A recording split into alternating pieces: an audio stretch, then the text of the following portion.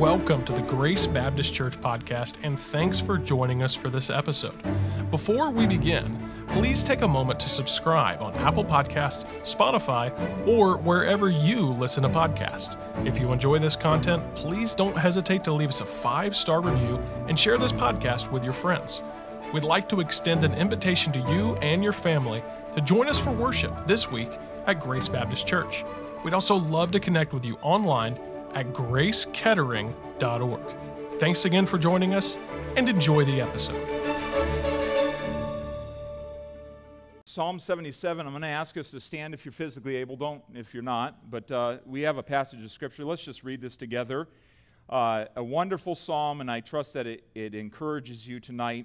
I want you to notice, and we sometimes read past this, to the chief musician, Jeduthun, psalm of who? Asaph, and we'll talk about him in a moment. But I cried unto God with my voice, even unto God with my voice, and he gave ear unto me. In the day of my trouble I sought the Lord. My sore ran in the night, and ceased not. My soul refused to be comforted.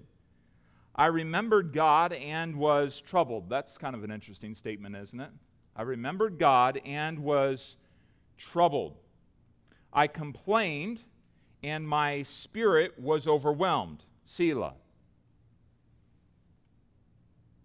Thou holdest mine eyes waking. I am so troubled I cannot speak. I have considered the days of old, the years of the ancient times. I call to remembrance my song in the night. I commune with mine own heart, and my spirit made diligent search. Will the Lord cast off forever? And will he be favorable no more? Is his mercy clean gone forever? Doth his promise fail forevermore? Hath God forgotten to be gracious? Hath he in anger shut up his tender mercies? Selah. And I said, this is my infirmity, but I will remember the years of the right hand of the Most High. I will remember the works of the Lord. Surely I will remember thy wonders of old. I will meditate also on all thy work, and talk of thy doings. Thy way, O God, is in the sanctuary. Who is so great a God as our God? Thou art the God that doest wonders. Thou hast declared thy strength among the people. Thou hast with thine arm redeemed thy people, the sons of Jacob and Joseph. Selah. The waters saw thee, O God. The waters saw thee. They were afraid. The depths also were troubled. The clouds poured out water. The skies sent out a sound. Thine arrows also went abroad. Thy voice, the voice of thy thunder was in the heavens. The lightnings lightened the world. The earth trembled and shook. Thy way is in the sea, and thy path in the great waters, and thy footsteps are not known. Thou leddest thy people like a flock, by the hand of Moses and Aaron. Father, thank you for this opportunity to gather tonight. We pray that you calm our hearts before you, and that you would teach us wonderful truths and insight out of thy law, that you'd encourage every heart, and those that are not here, Lord, I pray that you just minister to them, that you'd strengthen them. I pray especially for those that are not well, are sick, facing diseases. Lord, I pray that you would just uphold them by your right hand, and that you minister to them. I pray for our children, and pray that you would really just encourage their hearts through the word tonight. Our teens the same. Would you just across the building, Lord, I ask that you take your word and that you'd minister to the hearts at every level, and that we would grow together in Jesus Christ. We pray this in Jesus' name. Amen. And let's be seated. Thank you for standing. I want to jump into this Bible study tonight, and we are in the series Talk Less, Pray More, and really that is just to urge us to this matter of leaning on prayer. And so we'll pray tonight again, but in our day-to-day life, so often it's easy to just talk about it and talk to others about it, but not to actually pray about it. It's easy to hear a burden from somebody and not really pray about it. And so we want to just stop and we want to get in the habit of simply praying. Here's this man, Asaph. Asaph was an interesting guy. In fact, if you think about the front end of this psalm, it was Charles Spurgeon that said Asaph was a man that exercised mind, often touched with the minor key. He was thoughtful, contemplative, believing, and with all there was a dash of sadness about him.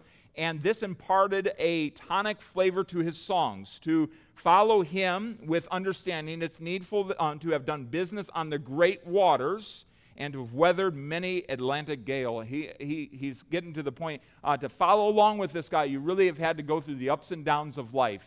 You have to know a little bit about him. He was a music man. He was a man that led the choirs of David.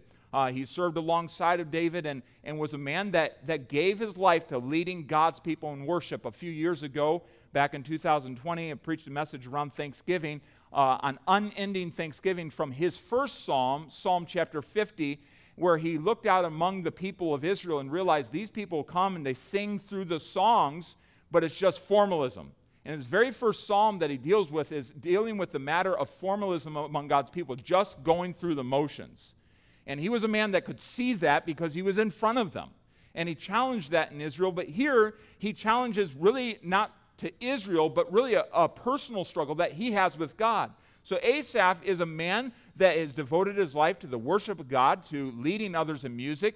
He was skilled in music like David, but they were workers together, ministers together in the work of the Lord. He was recognized, according to 2 Chronicles 29, he was recognized as a seer or a prophet. So he was a man that people would have seen as a spiritual leader, one that took from God, received from God, and gave to God's people. And so he was a spiritual leader. He was someone that people looked up to, and certainly the Holy Spirit wants us to have his songs and specifically his prayer and his turmoil between him and God. He wants us to have that here in 2022. And so we're going to break up this psalm based on the Selahs. If you notice going through there, the Selahs. Now, what does Selah mean? Someone help me out. Let's remind ourselves, what does Selah mean? As we went through there, we come to those points. What does that mean? Okay, pause, all right? Think about it. Suspend. Just meditate. Just pause on this. It is a musical term, right? It's a musical term. So it's a part of, a lot of times you see it in the Psalms. Does anyone remember another book in the Bible, another prophet, where you find the word Selah in? I can't, all right, what's on my mind is Habakkuk, so the 3rd chapter of Habakkuk in his song. But you have it mainly when it's dealing with psalms and music. Israel's music. And so Selah, it's a musical term, and really we just need to pause on the thoughts that precede and think about this. And so as we consider it tonight and break it down in that way, we have four different divisions to this psalm based on the Selahs, based on Asaph and the Holy Spirit saying, hey, just pause and think on that. So I want us to realize Asaph is going through a difficult time, and that's pretty normal. Everyone goes through a difficult time. You're either going in a trial, coming out of a trial, or we'll be going into a trial here soon. But we all go through turbulence in our life, and I want us to notice the turbulence that is without him. There's something that's distressing Asaph in his life. He says, I cried unto the Lord, even unto God with my voice, and he gave ear unto me. So he is praying, he's seeking the Lord. But notice verse number 2, he says, in the day of my trouble I sought the Lord. In the day of my trouble. There was a turbulence that had arisen in his life. Maybe it was ministry related. Maybe it was family related. Maybe it was financial. Maybe it was just his own personal struggles in his life that no one else saw. You can liken yourself to a trial that he might have been going through. We don't have to know the exact specifics of the trial to just know there was a day, there was a season of distress in Asaph's life that was really bogging him down. Verse 2, it just helps us understand it was a season of troubling distress. It was something that was on his heart. You don't need to raise your hand, but perhaps you're going through a season of troubling distress. It's distressing you. It's kind of hanging out in the back of your mind. You can't quite get rid of it. You can't just cross it off. It's just hanging out there. When your mind is resting, it goes to that situation. And you understand the pressure that we go through as human beings. You understand the pressure of these seasons of distress, these seasons of trial. The Bible says here in verse number 2 that his distress literally did not stop in the night. It just stayed there. It just was there. He says, my sore ran through the night. The idea of, and some would say that he was making a physical allusion there, that he was just physically up and going through the night, that he was just at it. It was just a part of what happened in the night. He wasn't able to sleep. It didn't go away in the nighttime. Verse number 2, there was no alleviation for his heart. There was nothing that just settled his soul and said, hey, it's all good. It's going to be okay. He wasn't at that point where he was thinking, I'm going to get through this. No, he was struggling even through the nighttime. I find this very interesting. In verse number 3, the Bible helps us to see that I remembered God and I was troubled. Even the remembrance of God and who he is and the very God that Asaph had sung to over and over and over again was not enough to bring calm to his heart. Now, have you been at a point where even reading through the Bible or praying did not seem like it was enough? And that's really what leads me to tonight and to this passage of Scripture. What do we do when praying and talking to God does not seem like enough? Because I think we've all been there if we're honest. It sounds sacrilegious to say, well, that's not the Christian thing to say. But friends, do you know God put it in here? The Holy Spirit allowed us to see those words on paper. I remember God, and I was troubled. That's pretty out there.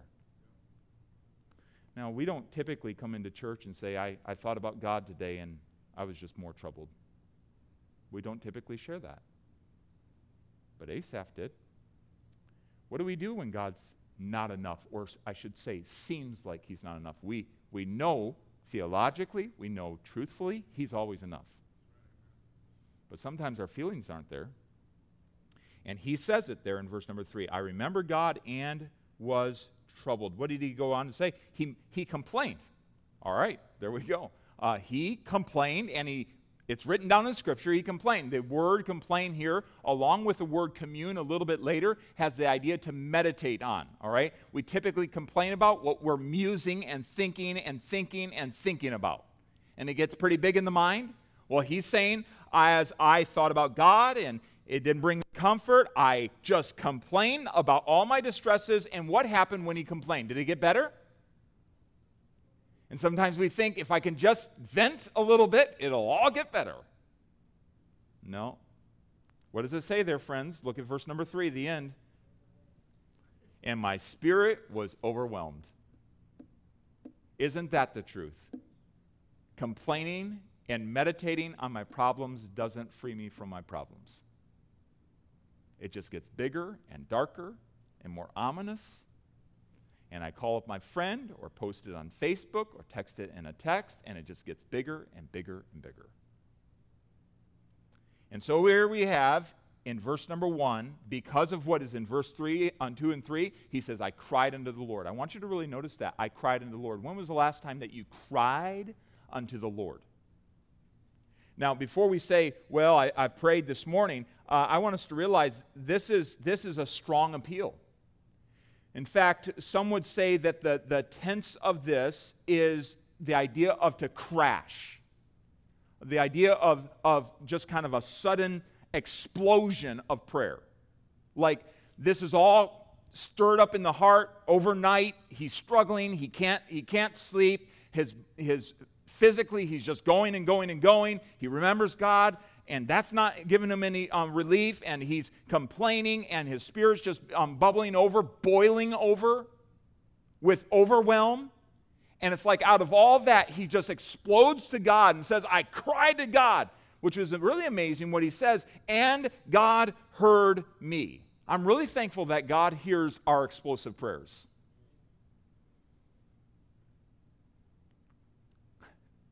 Can you imagine if God told you that, all right, no, go back and come back when you can you can be settled down. Can you imagine how it would go? How many times would you actually get to pray if that were the case? God hears the explosive prayer of Asaph in this situation, just crying out, exploding in verbal prayer. And it wasn't just prayer of the heart here. He says very specifically, I even unto God with my, verse 1, with my voice. There are times where the anxiousness and the struggle of spirit really does prompt us in the privacy of our home, in the privacy of your car, shower, wherever, for us just to explode out. Lord, you got to come through. Now, that's not all he said. He said a lot more to the Lord, and we've already read that. But he exploded with verbal prayer, even unto his God, with my voice. He's very specific about that. And I want us to realize God invites us to come. God invites us to cry to him. In fact, Psalm 50 in verse number 15, the psalm that I've already referenced, that he wrote, he finds that as he views Israel and the formalism that is there, and he's very troubled about it.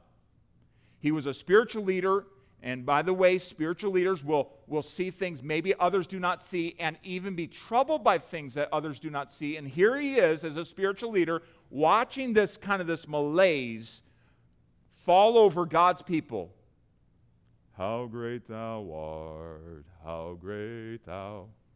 Just kind of this, no feeling. They're singing how great thou art, but it's not coming from the heart. You know what I mean? He's seen this malaise fall over God's people, and he's burdened about it. And you know what God says right after God says, hey, I don't want the sacrifices. I don't need their bulls. I don't need their provisions. I don't need any of that. I need unending thanksgiving. I want the sacrifice of their lips. I want the sacrifice of thanksgiving. I want it to bubble out, and I want them to praise me for who I am and all my goodness to them. And you know what?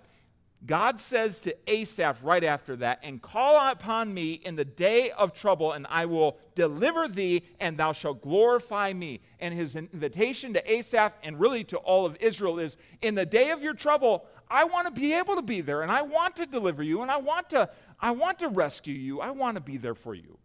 And so God's invitation to us and Asaph, to all Israel, to anyone who will listen is, come.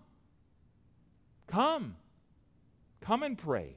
I will deliver thee, and thou shalt glorify me. You'll rejoice in the fact that I glorified you. Matthew Henry said, those that are under trouble of mind must not think to drink it away or to laugh it away, but to pray it away. To pray it away. You know what? As we think about talking less and praying more, you're going through a struggle. It demands that we hit our knees more and more and more. There is no one who can solve that problem, take away that turbulence in your life, other than God himself. And by the way, as we've been learning, God is not just interested to get you out of the turbulence. He's interested to teach you a lesson and draw you nearer. So what is God trying to teach you through what you're going through right now? And so we pray, and much of prayer is not so much changing God's mind, but bending our mind to his. And so in prayer, we oftentimes figure out, oh, that's what God's trying to do. So he's in the midst of turbulence, and really it's without. It is around him. Something has happened in his life. We don't know what at this point. Something has happened in his life, and there's turbulence without. But I wanted us to know he goes a little bit further in verse number 4 through verse number 9, and he helps us to understand that this has really gotten into the depths of his heart. And so this turbulence without has become trouble within. He is disturbed. There is no peace, as we've already read a little bit. There's a restlessness. There's a searching. Thou holdest mine eyes waking. All right, do you ever feel like something's keeping you up at night? Like, I just can't sleep. Well, he's saying God's doing that. Thou holdest my eyes waking. By the way, we do remember there's other parts of Scripture that says that God gives his beloved sleep, rest. And we can go to him about that. He says, I'm so troubled I cannot speak. And he goes all the way down. You see a lot of eyes in here. And then he turns the corner and he begins to say things about the Lord. Notice this trouble within. He's sleepless. And I already said he blames God for that. He's sleepless. Trouble many times, trials many times, will bring us to a point of sleeplessness, wrestling in sleep. You know what it is to have your sleep taken from you because there's a burden on your heart? Not a good burden, a bad burden, a burden that distresses you. Sleep is a great comforter, but it forsakes the sorrowful, and then their sorrow deepens and it eats into the soul, Charles Spurgeon said. It's a great thing when we can fall asleep and wake refreshed, but when we don't, boy, it just deepens the sorrow more and more. Others are sleeping, but you cannot. And you wake up without rest for your body and without rest for your spirit. And that's where Asaph was. Verse 4, he's speechless. He's speechless. Literally, the trouble he is facing is causing him not to have words. I just don't know what to say. I don't have words for this. Verse number 5, look at it with me. I've considered the days of old, the years of ancient times, even the memories of the past. And he's had a lot of good memories of the past. Remember, he has been a part of worshiping God and highlighting the beauties and the goodness and the wonders of God. And even as he thinks back, the memories he has is darkened. In verse number 6, his song, Asaph's song is deadened, it's muted, it's silenced. There's not a song. Hey, Asaph, play your harp. No, not today. Reminds me of Psalm 126 when God's people were in captivity and their captors said to them, play one of the songs of Zion. They just hung them on the trees. Despondent, right? They're under the judgment of God. They're under the chastening of God. They're not right in their spirit with God, and they couldn't play a song. He is here. He is so troubled. He's communing in his heart. He's searching for the source, the solution of his distress, and all the while his song is silenced. There's no song coming out of Asaph. This is not the time, in the midst of this is not the time Asaph is writing the song. Afterwards, he comes to this. By the way, isn't it a great thought that after the stress and the distress is when Asaph wrote the song? And there's a song that returns after the distress. But here he is. I don't have any of that. My song is gone right now. And even in verse number 7 through 9, if you notice it was actually hard to read some of those verses. Will the Lord cast us off forever? Is his mercy clean gone? Has he forgotten to be gracious? Is he in anger shut up his tender mercies? And it goes on and on through there. It's almost painful to read when you're in a right spiritual frame of mind. That's like, they're kind of cringy. God put it in Scripture for us. But Asaph is doubting the presence and the favor of God. You ever get to a point where you doubt the favor of God? Is God good? Will God come through? Does God hear prayer? Does he care about me? Isn't it a blessing that God puts that in Scripture for us? Isn't it a blessing that inspired Scripture shares the raw feelings of a man who followed after God and sang hymns just like we do and worshiped God, but came to moments in his life where he literally doubted the presence and the favor of God. Is God going to cast me off forever? Well, theologically, we know that it's not true. He'll never leave us or forsake us, right? But do you ever feel like, where's God? Where's God in my life? Where's God in America? You know what I'm saying? Like, where's he at? What's he up to? And here he is, he's saying all this, and then another one of those selahs come. Pause and think on that. Now remember, he's writing this after the fact. He's writing this looking back on the situation, and he's writing this all down for us, and he wants us to stop. The Holy Spirit wants us to stop and think on the fact that we can get to the point where we question the goodness and the favor and the presence of God in our lives when we're going through a trial. It's not God's desire that we allow the turbulence that's without us. Can you think of some of the turbulence that's without us, things that are happening around you, to become trouble within our hearts?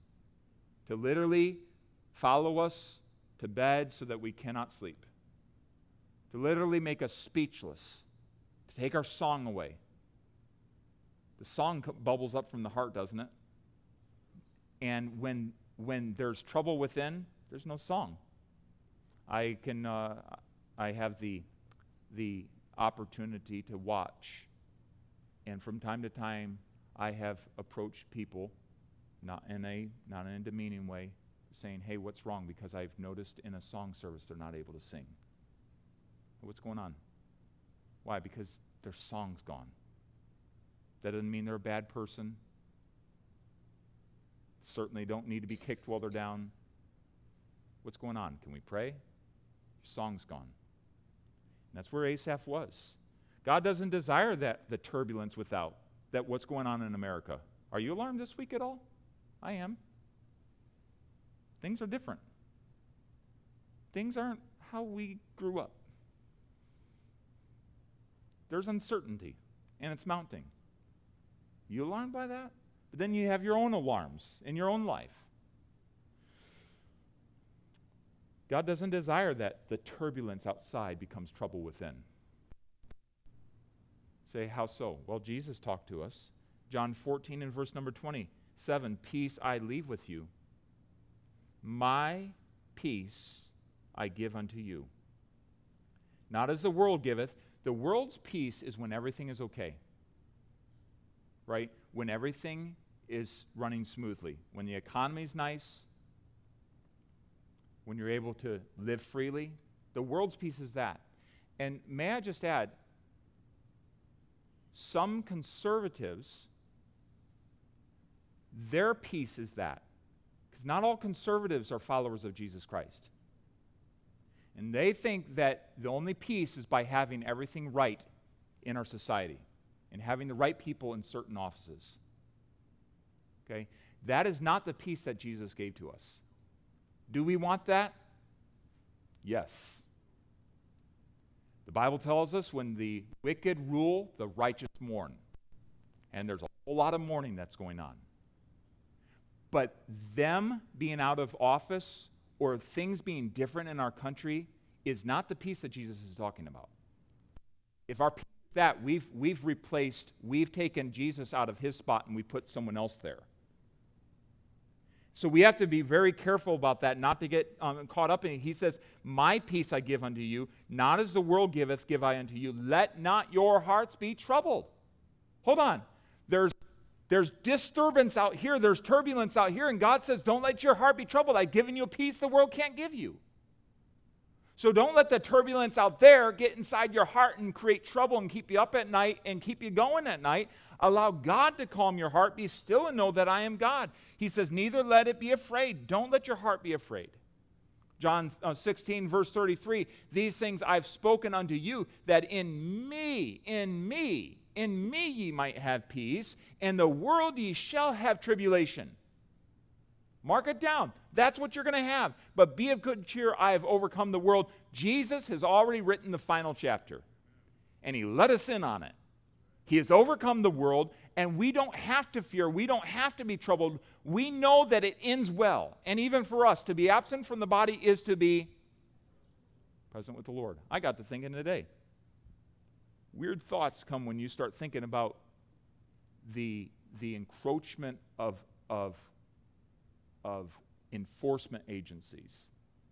You know, you got to thinking today, there's going to be a day in America where there's Christians in jail. And we'll either be at peace with that or we go kicking and screaming. But I got to thinking today, if God puts us in a jail cell, and if God put me in a jail cell, why? What's God's plan in that? Who's in there that needs to come to Christ? You know what I'm saying? And it's easy to say that on this side of it, but just understand, we're in a very interesting shift here. And can we be at peace inside of a jail cell like we're at peace when, outside and we have our freedoms and all that? Jesus says, I've given you peace. In the world you're going to have tribulation. You're going to have turbulence, but don't let it come inside. Don't let it come inside. I think of that man, and I'm not prepared to share the poem, but he speaks of never giving up. He was a man that was in prison, a preacher that was in prison in Africa, and writes that poem. I'm not going to give up, let up, shut up until I see my King. And I've shared it before in here, and just think about the peace that God gave him even in the midst of his persecution. So turbulence around Asaph had become trouble within his heart. But there's a moment after this Selah. Look at verse number 10. There's a moment. And I said, this is my infirmity. Let's say that out loud. This is my infirmity. It's interesting. At this point, it's almost like he stops and he says, okay, this is my distress. This is what God has allotted to me. This is what God has allowed. And there's a total shift. After this statement, there is a total shift in Asaph's spirit. There's a total moving from turbulence and trouble in his heart to beginning to praise the Lord. And I want us to realize there is triumph in surrender. There is triumph in surrender. What do I mean by that? There's triumph when I stop trying to figure it all out and trying to question God for why He's allowing me to go through this struggle and why He's allowing me to have the distress in my life, why the turbulence is there, and just say, okay, this is my infirmity. This is my distress. This is what God has allotted for me. This is what God's allowing into my life. I surrender to the hand of God. The infirmity is the idea of being wounded. It's physical, emotional injury. It can be from battle. The idea is, hey, God has allowed this into my life. This is an allowed trial. We know in 1 Corinthians 10 and verse 13, who will not suffer you to be tempted above that you're able. Asaph came to a point where he just surrendered. This is my infirmity. This is what God's allowed. And I can think of many times in my own life where and it is a point of surrender, where you literally have to I've had to humble my heart before God and say, okay, I'm sorry for, trying to figure a way out of this. God, I accept it. Help me to learn through it. Total shift. Total shift that happens in the heart. Almost an immediate relief of heart that comes in those moments. When we perceive, C.H. Spurgeon said, that our affliction is meted out by the Lord and is the ordained portion of our cup, we become reconciled to it and no longer rebel against the inevitable. Why should we not be content if it be the Lord's will? Why should we not be content if it's the Lord's will? If I can surrender what He's allowing me to go through, then it's going to be okay. God has a purpose in this. He will bring me through this. It reminds me of Day by Day, the hymn, Help Me Then, verse number 3, in every tribulation, so to trust Thy promises, O Lord, that I lose not faith's sweet consolation, rest, offered me within Thy holy word.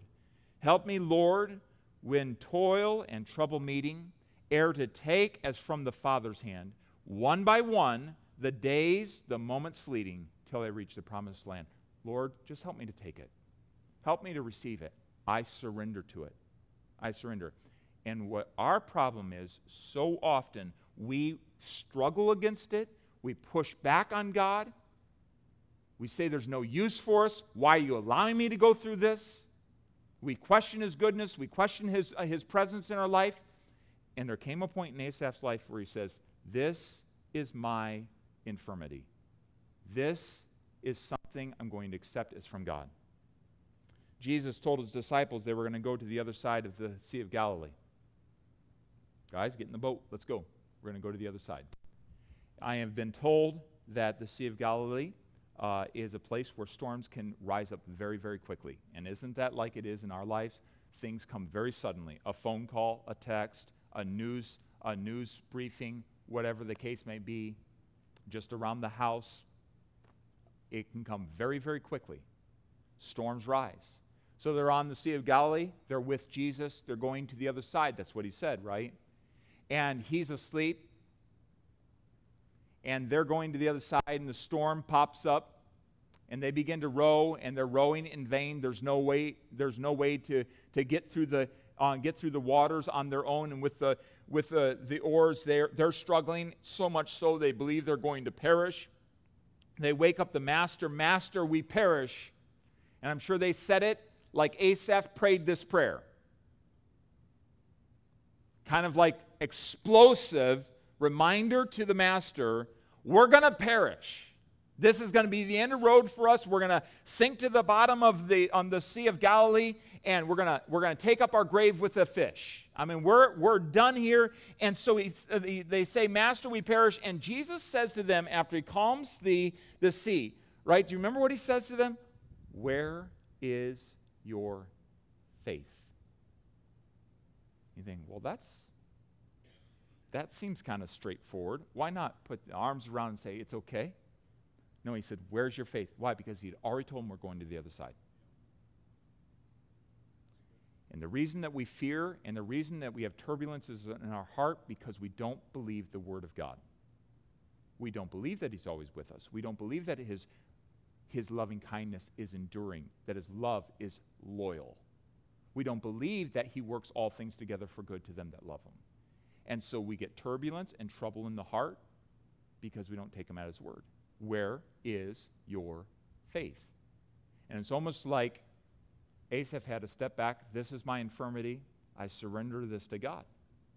God brought him to the other side like he had said, but it's interesting how often you and I will rebel against the storm and not rest in the Savior.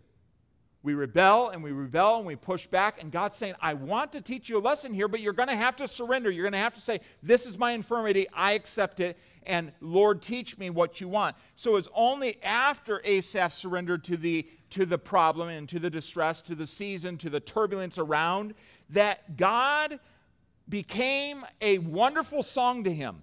In verses 10 through 15, 10b, look at the end of verse number 10. But I will remember the years of the right hand of the Most High. I will remember the works of the Lord. Surely I will remember thy wonders of old. I will meditate also of all thy work and talk of thy doings. I'm not just going to meditate on it. I'm going to actually talk to others about it. I'm going to broadcast how good that you are. Thy way, O God, is in the sanctuary. Who is so great a God as our God? Thou art the God that doest wonders. Thou hast declared thy strength among the people. Thou hast with thine arm redeemed thy people, the sons of Jacob and Joseph. Selah. Now think about that. That's a marked difference from the last Selah. Is God going to give up on me? Has he left me? Is he going to cast me off forever? Has he stopped being gracious? Stop being favorable? To look at our God, who's as big and as good and as wonderful as our God. It's almost like Asaph is going into this part after he surrenders to all that God was doing in his life. It's almost like he just says, oh yeah, this is my God. This is who he is. I lost sight of this for a little bit, but this is who he is. How did he get there? Surrender. And I believe the Lord's touched on this some multiple times over the last several weeks for our church. This matter of not just trying to get through the trials, but saying, God, what are you trying to teach me in the trial? And by the way, I believe that's starting to shape the way that we pray for one another. Because it's not God's will every time that just to get someone fast and through the trial. Lord, can you expedite this trial? Can you overnight this one? No, it's not. That's not always the will of the Lord. And when we pray that way, we're praying outside the will of the Lord. Now, we have to get the mind of the Savior. Is it healing? Is it to get through this trial? But many times the Lord is bringing us through a trial to help us learn a lesson in there that we could not learn anywhere else. Wouldn't you agree that trials are indeed wonderful places to learn things? And they stick in the mind. So here Asaph surrenders to what God was doing in his life. This is my infirmity. I accept it. I'm accepting what the Lord's allowing in my life. And it was then that he gave this triumphant praise. It was then that he could just burst forth like he had exploded before in prayer and agony to the Lord. Now he's exploding in song. He's exploding in rejoicing before the Lord. It's pretty amazing. So the turbulence that became trouble within now is turning into a wonderful triumphant song as he surrenders. Yes, Lord, I'm okay with what you're allowing me to go through. It's not comfortable. I don't like it. No one likes trials. God doesn't tell us we have to like the trial. But he does say in everything, give thanks. But you know what? In verse number 5, look back there with me. I consider the days of old, the years of ancient times. I call to remembrance. And he gets down to say, hey, even this isn't helping my heart. I'm complaining. I'm meditating on this. Isn't even bringing comfort to me. You realize in verse number 5, he's saying, the events that God did in the past, those don't really encourage me. I remember them, but they don't really encourage me. I'm not really blessed by them. But now, going forward in verses 16 through 20, he finishes his song with remembering the greatness of God. And I want you to notice how he tributes God's greatness here. He revels in God's greatness. Oh yeah? That's my God. That's my God. That's the God that I serve. That's the God that's bringing me through. The waters saw thee, O God, and the waters saw thee. They were afraid.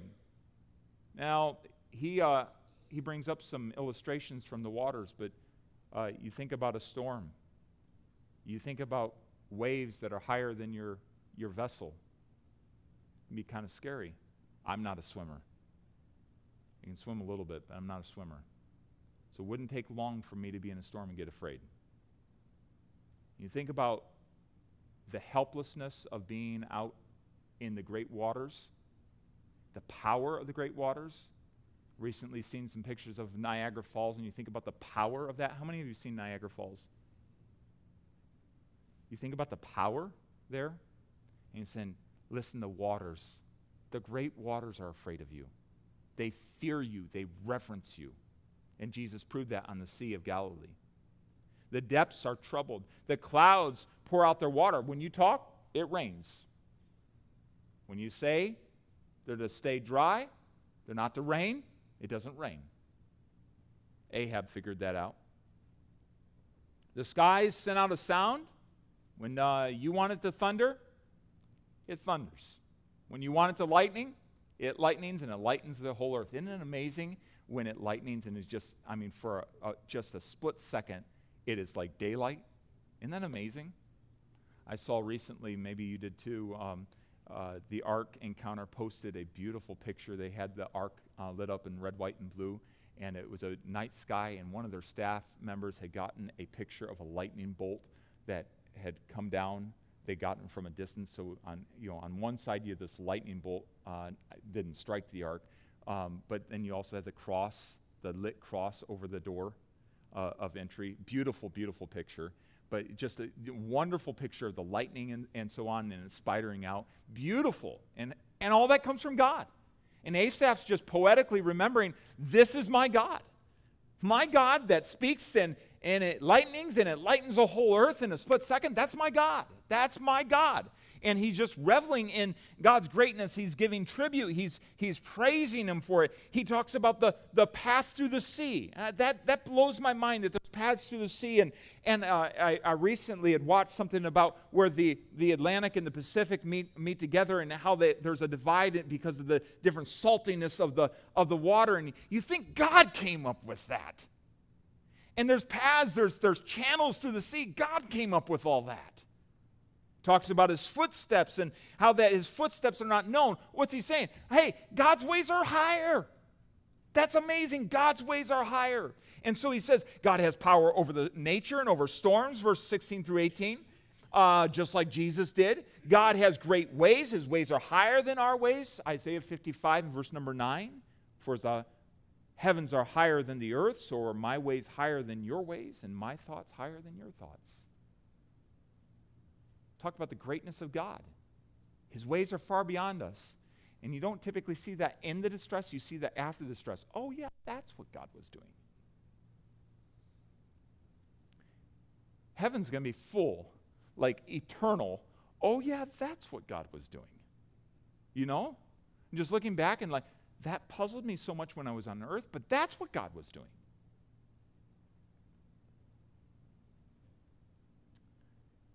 But it ends in verse number 20, and would you look at that? It almost seems a little out of context with the rest of the things that he's saying about God. God has power over nature and over storms, over water, great waters. He has ways that we don't understand, that ways are far beyond us. We don't even see them. We can't know them. They're far beyond us. In verse number 20, thou leddest thy people like a flock by the hand of Moses and Aaron. It's like we zoom in and see that this big, mighty, great God cared about his people that he was leading out of Israel through the Red Sea, in the wilderness, across the Jordan, into the promised land. And he did this by the hand of two humans, imperfect humans, like Moses and Aaron. And you talk about the greatness of God, a God that can be so great to send lightning and thunder, stuff that man cannot produce, but then to pay attention to his people that he likens to a flock. You talk about a great God. You talk about a great God. Extremes. And God operates perfectly in both extremes. And so Asaph ends there. Basically, this great, great God that I am just overjoyed to talk about cares about people like me. He cares about humans. For he is our God, and we are the sheep of his pasture, and the sheep of his hand. Today, if you will hear his voice, the Bible says, harden not your heart. Don't harden your heart against him. Lord, what is man that thou art mindful of him, and that thou takest knowledge of him, or the son of man that thou makest account of him? Why me? Says God just leads them. Graciously, tenderly, lovingly, God led them. Even when they were against him, God led them. And so we have this turbulence. We experience it. God didn't tell us what Asaph's was, but we experience turbulence. We experience it when it becomes trouble within our hearts. No sleep, speechless. We experience when we say yes to God, God, it's yours. We can also experience turning around and praising the very God that we wondered about a little bit ago or a few weeks ago. So before we pray tonight, I'd like you to do this little exercise. Now, you might not be in a trial, and that's fine. We praise the Lord for that. The Bible says, weep with them that weep and rejoice with them that do rejoice, right? But where are you on this scale? On the back of your notes I put there, just for your own sake, are you in a trial? Are you at the point where the trouble's without and it's staying out there? You've allowed the Lord to calm your heart, and you see everything that's going on around you, and it's trouble without. There's turbulence without. You recognize it's there. Maybe you're at the point where you've allowed that to become trouble within. Your song is gone. You have started to wonder at the goodness and the favor of God. Your song's gone. You can't rejoice. You can't tribute God because it's become trouble within. Maybe you're at the point that you need to just find the triumph of surrender and say, hey, Lord, this is yours. And I'm going to accept the allotment of this trial. I'm going to accept the trial that you've allowed into my life. Maybe you're at the point, you know what, honestly, I'm just rejoicing in the Lord. Yes, there's trials in my heart, but I've been through that. I've acknowledged that to the Lord. I've acknowledged he's allowing this in my life, but I'm just praising him. I'm praising him. Wherever you are on that scale, I encourage you to take a step towards, we want to be at praising the Lord. We want to be at, be still and know that I am God. We want to be at rejoicing. We want to be at looking at the fact that God so lovingly leads us along as his flock. That's where we want to be. And so whatever step you need to take to be there, that's my encouragement. And it may be praying it out with God. It may be talking to someone here tonight, and we'll give a chance for that here in just a moment. But I need to say one more thing, and we're going to divide up for prayer, and that's the way we're going to finish this evening. These Psalms are not written like a movie. So sometimes you have a problem, and you go through a movie, and it's all solved by the end of an hour, right? Wow, that was pretty amazing. This wasn't written like that. Now, the Bible doesn't tell us how long that Asaph was in that distress, but it could have been 3 months. It could have been 3 years. It could have been much more than that. We don't know, But the fact is, when we look at this, we should not get in our minds, well, I read Psalm 77, my troubles aren't over. There may be a fair amount of processing that you have to go through along this way. And we as a church family need to be okay to shoulder one another through that and pray for one another. Wouldn't you agree, right? We need to shoulder one another through that. But it doesn't always just happen it took 2 minutes and 16 seconds for my Bible app to read this chapter to me, right? It doesn't take 2 minutes and 16 seconds to get through the trial. It may be much longer than that. And we need to have that perspective. God's working, but Asaph, the Holy Spirit put in the Scripture, Asaph got to the other side. Asaph got to the point of attributing God's greatness. And we can too. We just need to take the next step along the way. All right, let's pray, and then we're going to divide up. Lord, thank you for this opportunity to be encouraged from your word, and I pray that it is just that, just an encouragement. And as we divide up and share one another's burdens and pray for one another and others in our church, I pray that you would just meet with us in these last minutes that we just talk to you before we leave. In Jesus' name, amen. Here's what I'd like us to do.